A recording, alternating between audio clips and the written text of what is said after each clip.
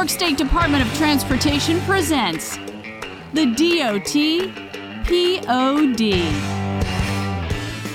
And welcome in to the DOT POD. I am Josh Heller on location and pleased to be joined by my co-host for today, the Community Liaison and I-81 Viaduct Project Assistant for the New York State Department of Transportation, TeNesha Murphy. TeNesha, thanks for sitting with us today. Josh, so glad to join you today and be your co-host on the DOT POD. Yeah, it's exciting. It's exciting. And so we have a very interesting one today. So currently we're sitting in the Tucker Missionary Baptist Church, which is the community kind of center for people to come and talk about the program and talk about the project, which will be taking place literally a stone's throw from where we are. You step out of this building, you can see the viaduct. And what we're going to talk about today in regards to the project is who is going to be working on that project, who is currently already working on that project and will continue to be for years and years to come. That's right. Yes. There was a very unprecedented, actually, program that is part of the project, the Local Hire Initiative, that was mainly driven by the community who wanted to have this initiative on the project. And so that's what we're going to be talking about today in regards to the I-81 Viaduct Project. And joining us today on the podcast are our NYSDOT colleague, Scott Butler, who is the Special Assistant for the I-81 Viaduct Project, and Deka Dancil, who is the president of the Urban Jobs Task Force, who was very instrumental in implementing the Local Hire Initiative for the I-81 Viaduct Project. Thank you both for joining us. Thanks so much. Thanks. Scott, tell us a little bit about yourself and give us a history of who you are. Well, I'm a local resident. I've lived here my entire life for the last 43 years. I started my career in television. Then I made my way into what I'll call politics and state legislature, and then found my way on the DOT's payroll working on the 81 project. So been a part of the project since 19 and kind of through the NEPA process and all that other stuff. So, and Deka, how about you? Tell us a little bit about your background. So just like Scott, I'm a Syracuse resident. I was born and raised here. So it's a very special place to me. It's a place I call home. I'm a mom of two. I'm the president of Urban Jobs Task Force, and we're a local economic justice coalition. And really, we exist primarily to increase equitable access to employment and other economic opportunities for Syracuse residents. So let's just get right into it, Deka, because there is a local hire initiative on this project. Nowhere ever in the state have any of the construction projects with the DOT have had a local hire initiative. Why was it important for Urban Jobs Task Force to make sure that occurred on the I-81 project? Okay. So I think the story actually even starts like a little bit further back than 81. So I want to bring y'all back to, I think it was 2016, maybe 2016 or 2014, but I believe it was 2016. Urban Jobs Task Force went to DOT. This was when you were doing I-690 Till Exchange project. And we were like, we want a SEP 14 pilot application put in for this project. And what the SEP 14 pilot project is it allows for a workaround for local hiring provisions on federally funded infrastructure projects. So at the time, this was not allowed without that special pilot being approved by the Fed. So we asked for that. DOT said, we're actually too late for the SEP 14 pilot process, but I-81 is going to be coming and we will commit to doing a SEP 14 pilot program application for 81. So we're like, all right, great. Fast forward a couple years, they're now starting to conceptualize 81. And DOT did fulfill their promise. They submitted a SEP 14 pilot application for the 81 project, but it was premature. And so then the Fed said, you didn't even get to your option yet. You didn't even do like the community, outreach and comments and all that. So you're too early, which was actually a beneficial thing because it allowed for the community to come together and work in partnership with DOT and other stakeholders to kind of create what we have here. So to answer TeNesha's question, as I said, Urban Jobs Task Force, we're a local 501c3, we're committed to economic justice, right? So we're really concerned about the high level of poverty here in Syracuse, especially for our Black and brown residents. Like if you want to think about why we exist, it's to serve those individuals. So we said, Syracuse is one of the poorest cities in the nation, right? We have all these people who do not have access to opportunities, and you're going to bring a $2 billion public investment here, meaning everybody's tax dollars has contributed to this. So we're saying if there's this level of public investment coming to the city of Syracuse, we think that ought to be used to address this issue of poverty that we have. And there's a bunch of capital projects, real estate projects that happen all the time, but this was not going to be dozens. It wasn't going to be hundreds. It was going to be thousands of good paying jobs coming here to the city of Syracuse. So we said that needs to be used as a vehicle to address that poverty. Point blank period. The community wants opportunity. Now, things were a lot different way back, I'm talking, 2017, 2018 than they are now in terms of the workforce.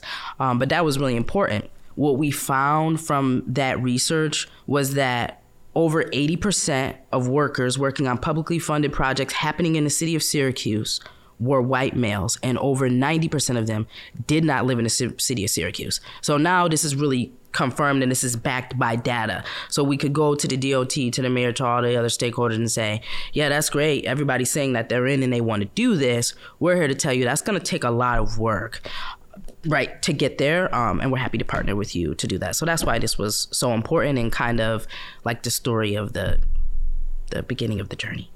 Sorry, that was long-winded, but no, it's great. And so Scott, she just described what they came to the state and to the federal government with, and said these are basically our demands. What was the response from the government? Whenever we do anything at the department, there's a lot of justifications for what we do, and a goal like local hire takes a lot of justification. You have to show it's based on geographics. Obviously, it's also based on economics. So you have to show disadvantaged areas.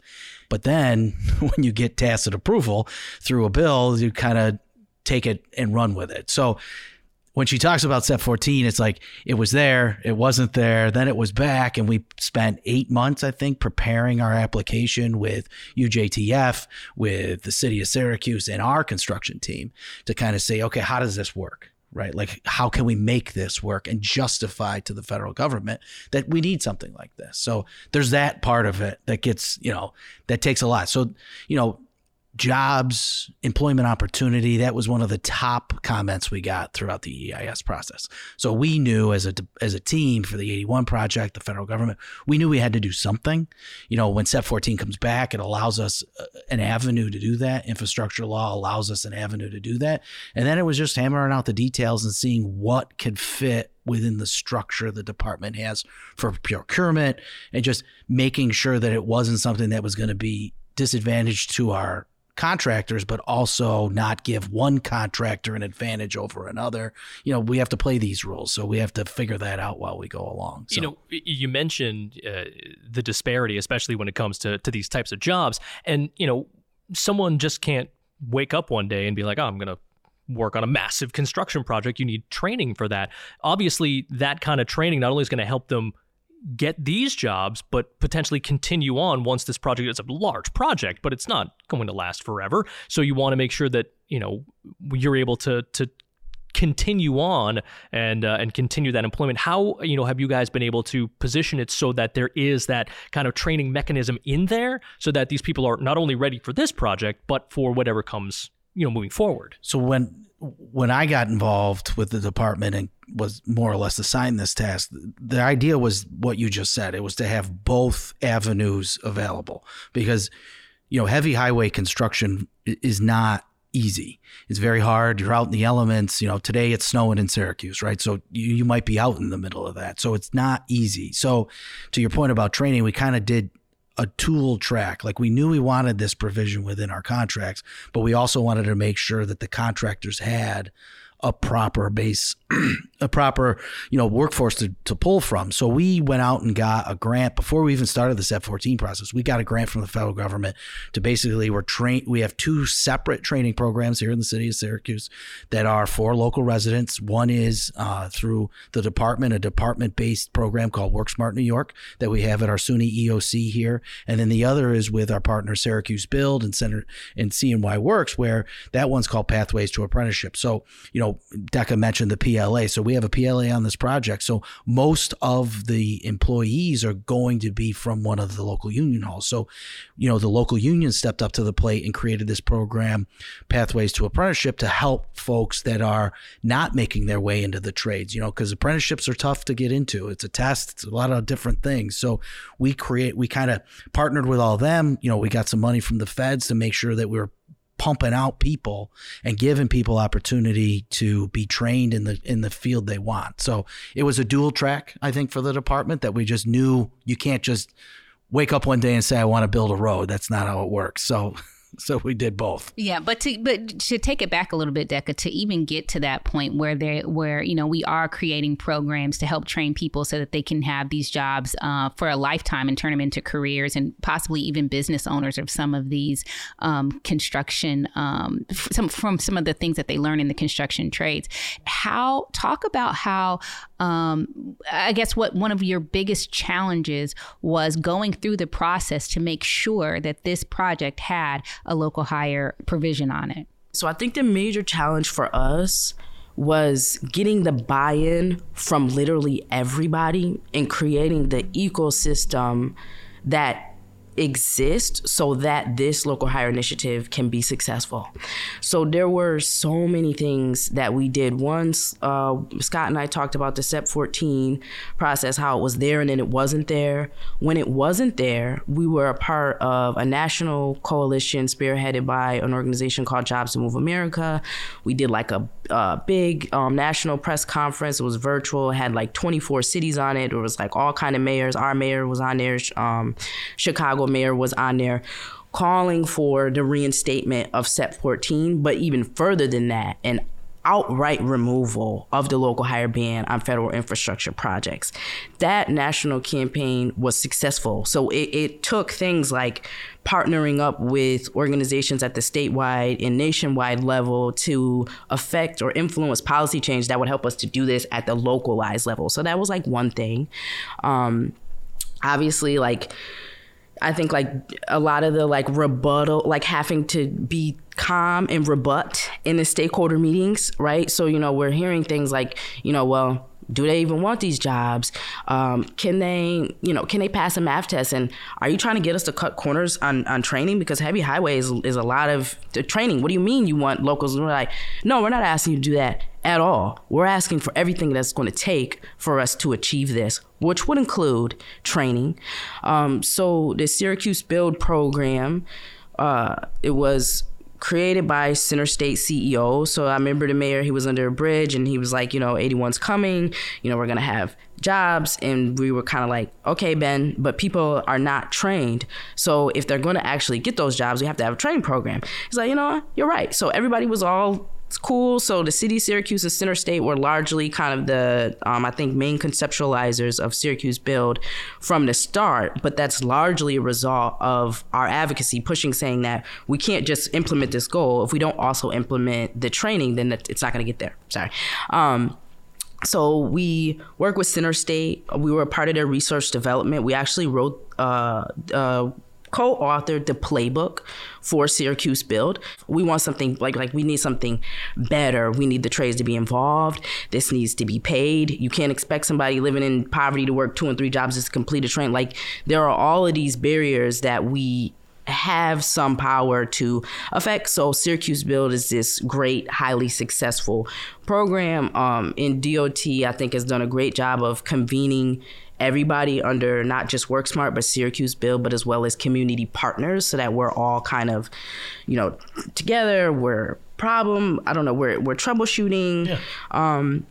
And I think the other big thing that just took a lot, but was fun and not hard probably the most rewarding part of it all was the community organizing and advocacy. So literally, we set up in front of corner stores. We tabled in front of corner stores. We showed up to basketball tournaments. We put advertisements on Central Bus billboards. We was on the radio. We put them on Lamar billboards across the city. We did online social media pushes. We partnered with like NYCLU, Legal Services, Family for Life for Now. We did whole marches, press rallies, countless advocacy letters. We also took that racial equity impact statement and we went around to every single elected official that had constituents in the city of Syracuse to explain them the problem. But I think that those were really like some of the main things. So I guess I'll pose this to both of you because it's kind of a different perspective for each of you. But, where do you see that, where are you now with the project already, ongoing as far as where you want to end up? And, moving forward as the project continues along, what do you see your roles as far as making sure that, it's not all talk, that it's actually happening, at the rate that you want it to? So I would love to hear what Scott's thought is, but also on that last part, I think a really important key piece to share about the journey that I forgot is another thing that we did during this process that we actually thought was going to be hard, but was not. So again, we went around to all the elected officials, all the stakeholders. We tell them about the problem. We're getting their buy-in. And then we go to our mayor and we say, all right, mayor, we've done all the legwork for you. We've told everybody, we've done the research. We've laid out the problem. They're down for it. They don't see how it can happen, but they're down. So what we need you to do, we also did research on like, how did other people pull this off? Like San Francisco, City Build, like the, Cleveland Project, LA Metro. So did a lot of research, did a lot of case studies. So we're like, we think what needs to happen is you use your power as mayor to call together all of these stakeholders so we can start talking about how we're going to achieve this goal of maximizing local hire on 81. And maybe I'm wrong, Scott, but I don't know if you agree, but like I feel like that was the tipping point. Then the mayor calls everybody, and he just did it. There was no argument. I want to give Ben Walsh, he did not. He didn't even ask a question. He was like, yeah, that makes sense. I'll do that. I'm like, oh, wonderful. I thought I was gonna have to, I thought I was gonna have to pin you down to get you to do this. He had FHWA, DOT, DOL, bunch of community partners, workforce development, trades, city government, county government, bunch of our electeds, and just had the whole thing going. So in terms of where we are right now, and I think the other part of your question was what else we need to do to make sure that we're keeping on track to our end goal. Yeah. Mm-hmm. I'll let Scott share the exact numbers, but I'll just share from the community perspective. We are very proud. We want to jump for joy, but then again, we're a little scared to do it because these first numbers came out, and like I said, Scott has the exact numbers, but the second contract is exceeding the goal. The first contract is very close to the goal. When you look at the data that we have from the REIS, the numbers is blowing it out the water. It's not even a close comparison. And I think that that's a testament to all the work of everybody that's been involved, which is great. Are we a little bit nervous that as the project goes on and there are more people working at a time, if we'll be able to maintain that? I think, yeah, but I think we just, we need to keep pushing. Yeah. For there. So numbers directly, contract one hovers around 12 to 13%. The goal is 15%. Contract two hovers anywhere from 15 to 16, sometimes all the way up to 18, depending on when you look at it. I think Deka, I feel like I'm in the same boat as Deka is of you want to jump for joy because we accomplished the first part of a goal. We got it in a contract. We got it in a PLA. We got it in these different places. People are going to our trainings, all this other stuff. But it's when you get to contract 3, 4, and 5. I mean, this is over $1 billion worth of work in phase one. That's a lot of work hours. Can a city the size of Syracuse, Deka mentioned some of these other cities. These are major metropolitan cities. Syracuse is a smaller, medium-sized city. So can Syracuse maintain the momentum we have in these first two contracts? I'm optimistic we can. I'm going to, for the DOT side of this, we put an incentive in it so people get hired. We did all these things, but we also are pushing our partners, DOL, to make sure that we're doing stuff, Syracuse Build, and SUNY EOC with our trainings, making sure there's enough available for people to be able to get where they want to go if they raise their hand and they say, this is what I want to do. And I think people are understanding it's real. Because I think that's one of the misnomers of this project since the get-go is no one's going to believe it's real until they see it. And so maybe in the city of Syracuse, they didn't believe it because we were up in the northern part. But now that we're down in Brighton Ave and by Loretto, all right, maybe this is real. And I think they're getting that word of mouth, the neighborhood telling them like, this is a good idea. This is what we want to achieve. So I think things are positive. But I'm like Deka. I'm not ready to jump for joy. We got a ways to go. We got a ways to go on the construction side of things. So it's nice to be out the gate early. Robert Short, our compliance officer, always said with any of our goals, if you're not doing it early, you're never going to do it. So the good news is we're doing it early, and hopefully we can maintain that and our contractors can maintain that. But the department, we have partners like Deka and UJTF who are pushing people to go and, use this as a chance to, get out of a situation that they may be in. And this is a clear cut chance you can do that, because of the training and because of the opportunity that you have. You mentioned, Deka, that you looked at other cities that have done this, San Francisco, LA. Do you think that, especially with the size of this project in New York, do you think that this project, and again, it's early, but the success so far that it's had, do you think that this could be used as a model? This could be used as, something for other cities, other projects, other states, other departments to look at for ways to actually not just talk the talk, but do it? I think 1,000% this is a perfect example of it, because we're a small enough community that I think we were able to pull it off in terms of like bringing everybody together. I know also too that the Federal Highway Administration created a roadmap kind of telling the story of what we've done here. I know like Syracuse Build has been invited a couple places across the country. DOT has been invited places across the country to talk about what we've done here. So I think this would be a great example. And some of the other examples that we looked at, they were like, for example, the I-70 project. That was because they had to be sued, right? So that's not like a good comparison there. Or we did this willingly. Right. You know what I'm saying? Or there were like some that were like mandates versus like this program is an incentive where the developers get an incentive for doing it. And I think what was dope about this incentive for DOT, and this was actually like their whole own idea. So we knew that these incentives were happening. We were kind of going back and forth for the Step 14 process. And they're like, how about if we incentivize, the contractors greater if they're going to be, so like if you hire a local at all, you get this certain amount back per hour. But then if you hire a local that has a barrier to employment, so like you're a resident Onondaga Nation, you're like on some form of welfare, like those kind of things are what were included as the barriers, then they get an additional incentive. So this is like a further way of like really targeting the people that we want to reach, the people who need these opportunities the most. That was the fun part, because then you could, because you said it better than I'll ever say it, but like, the department never looks at it as an anti-poverty program or getting people out of poverty, but like right. I live here, so I care about that.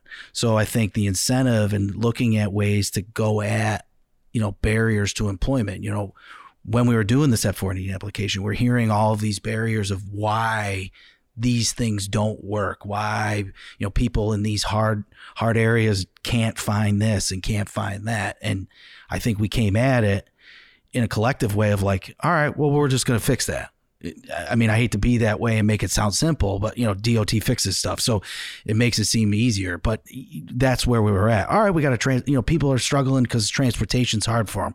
All right, well, we'll figure that out. Mm-hmm. So we have a program with Center State CEO where they're helping people either clean up their license or get cleaned up their credit so they can own a car or pay for repairs to their car so they can find their way to work.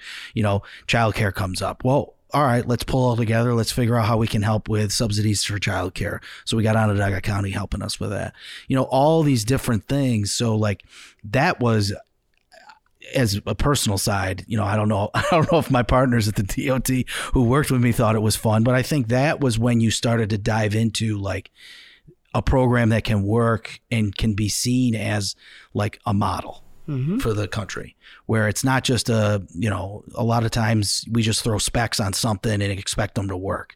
This was us putting our meat and potatoes in the pot and saying, all right, we're going to help this ecosystem work so that way people are not just getting a job, because I think it's more than a job. It's a career.